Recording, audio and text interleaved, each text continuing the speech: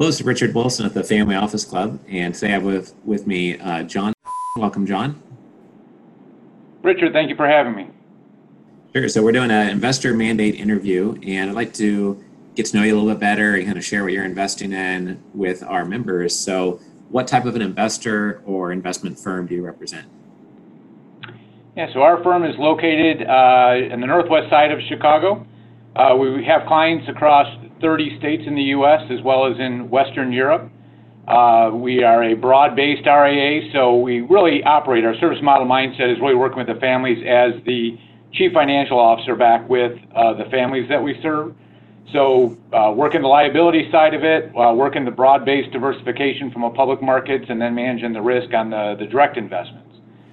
Ranges quite a bit in terms of families that are in fintech or real estate or agricultural technologies that are there. So it ranges quite a bit in terms of what the mandate comes from the family. And then on the broad-based side of it, disruptive technologies. Really like disruptive technologies and how we move forward with things. Okay. And I know we were speaking right before we started recording that you're based in the Chicago area, and we've done a lot of events there and know some family offices there. I know that regardless of where you're based, you probably have some clients that are more hands-off, that want money managed by their RIA, and that's it. I'm guessing you also have some clients, like you said, that have a background in fintech or manufacturing or real estate. How does your particular firm handle those clients that are doing direct investments or they're looking for things to go directly in, not through a fund and not just public markets? How do you fit into that picture for those types of families? Yeah, and so that mandate varies by the different families. So a family that's in real estate and development and building out, for example, technology centers, the data warehousing that's out there, they're looking for broad diversification and away from real estate and the opportunities that they're seeking because they already have the deal flow that's coming through and what we're talking about there. The flip side would be true for somebody in fintech, right? They're already seeing a lot of what's going on in the cutting edge in that space with the concentrated positions that are there. So how are they managing that risk? And then how are they maybe looking over into the real estate side of things? Flip side for, like the ag tech family too. So it really does vary quite a bit. So we're not very narrowly focused from that perspective and saying there's a one thing that we're looking at or one item or one asset class that we're managing on behalf of clients.